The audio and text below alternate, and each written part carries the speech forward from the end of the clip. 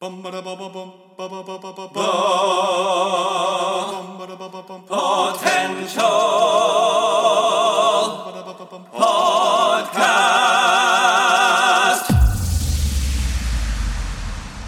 the latest in movies, TV series, video games, books, and more. This is Potential Picks. Hello and welcome back to another edition of Potential Picks. I'm your host, Chris Dewar, and I'm joined by my co-hosts, that groovy guy, Taylor Sokol. Today we're reviewing the new documentary series, The Beatles Get Back, which was directed and produced by Peter Jackson.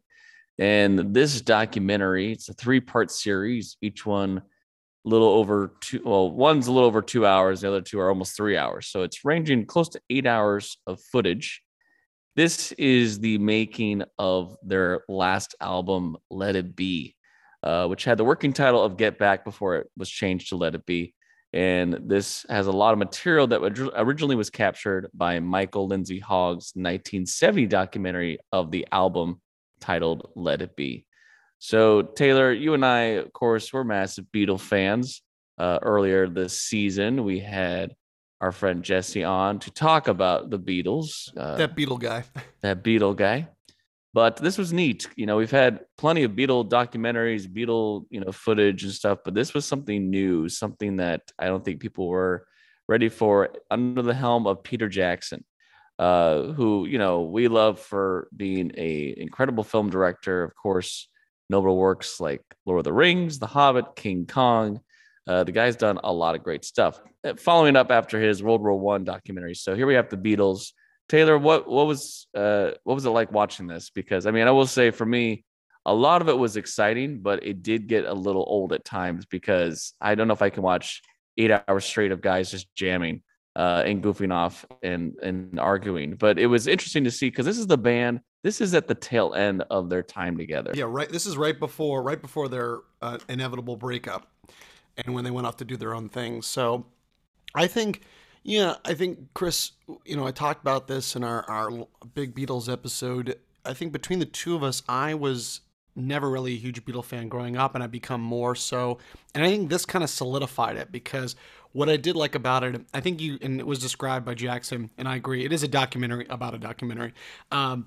But I think it does, commentators and critics, and I agree with them, it really challenges, longtime beliefs about making of this. It wasn't easy. There was a lot of tensions. I really did like the inner dynamics. I think this really showcased each one of the Fab Four as we came to know them, from Ringo to George to Paul, John.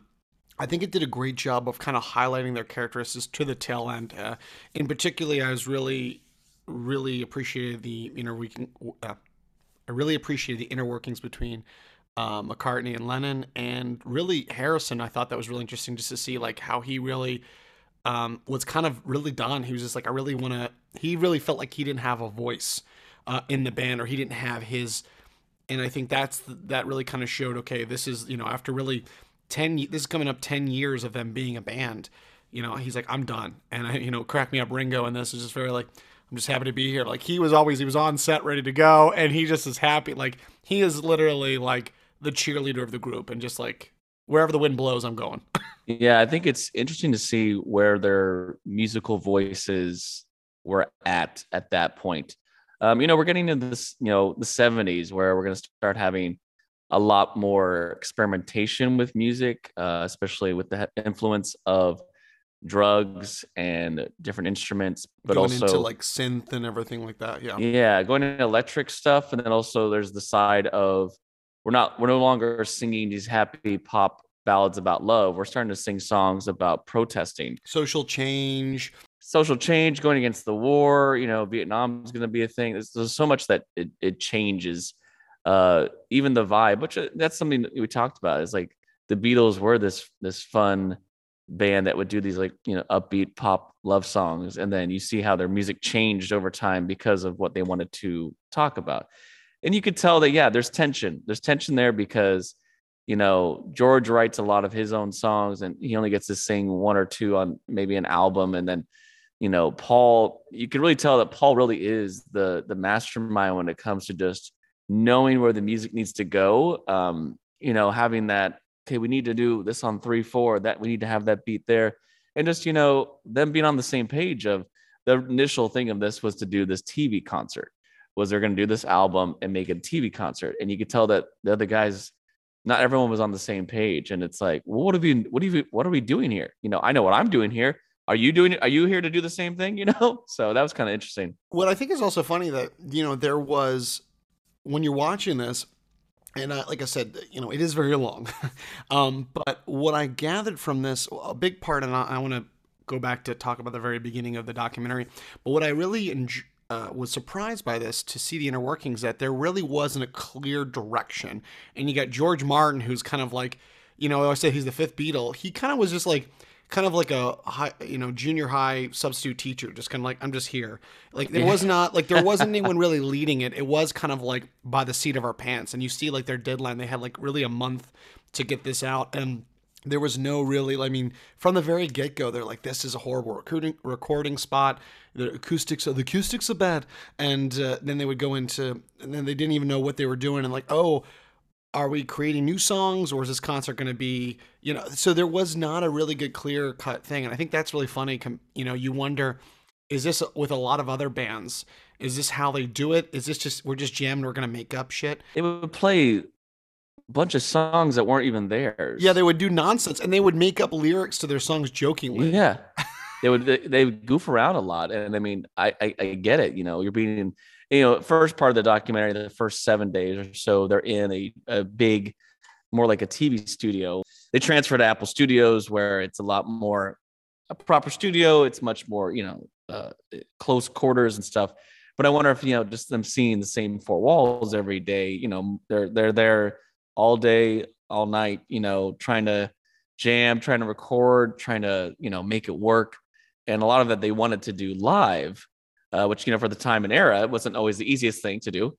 So I wonder if there was a bit of madness that goes into the method. It's like they have to have that element there to maybe get to the, the end product. But yeah, it kind of was funny how they would start playing all different songs from different groups. And then, throughout the whole time, they just be goofing off, and it just, you could tell they're on their wits end at time. Like John Lennon always going, and now for your host for the night, the Rolling Stones. And like when they brought in Billy Preston, I thought was really cool, because you get a lot of this great piano on a lot of these tracks, and to see that there was kind of like a pseudo fifth member there, that filled out those songs and kind of brought a new voice to them. And he was just digging that. He was just so happy to be there. I feel like the entire time he was just grooving and being like, this is awesome. What a great, I'm in London. Great gig. He's like, can you play with us? And he's like, sure.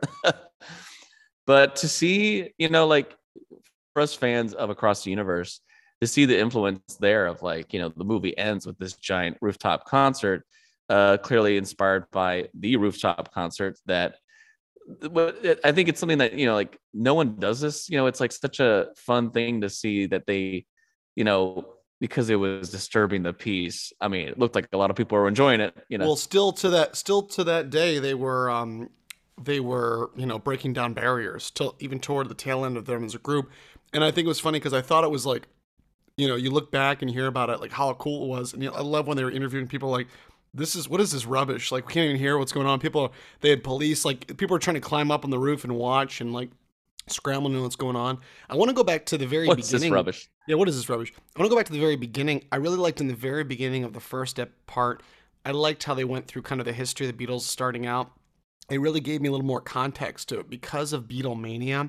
And because it was like almost unsafe for them to be out in public, they got like too much. They're like, it forced them to be like, we're not going to do any live concerts anymore. We're just going to like, and then because they were hunkering down and they were doing like recordings in the studio and doing stuff, and because of their travels, they experimented more and created more of really interesting sounds. And they kind of, and it said how they revolutionized a lot of music. It would have been very interesting to see if they kept that up, and they stayed together, what they might have accomplished. Yeah, it's true. Yeah, because they probably could have done a lot more.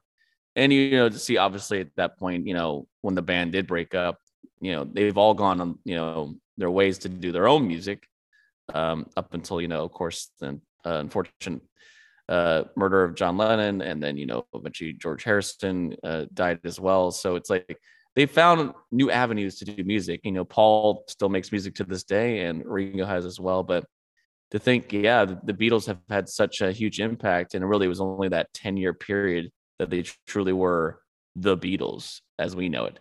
But yeah, it's remarkable. It's I think if you're fans of watching behind the scenes footage and you're a Beatle fan or a music fan, I think this will be something for you.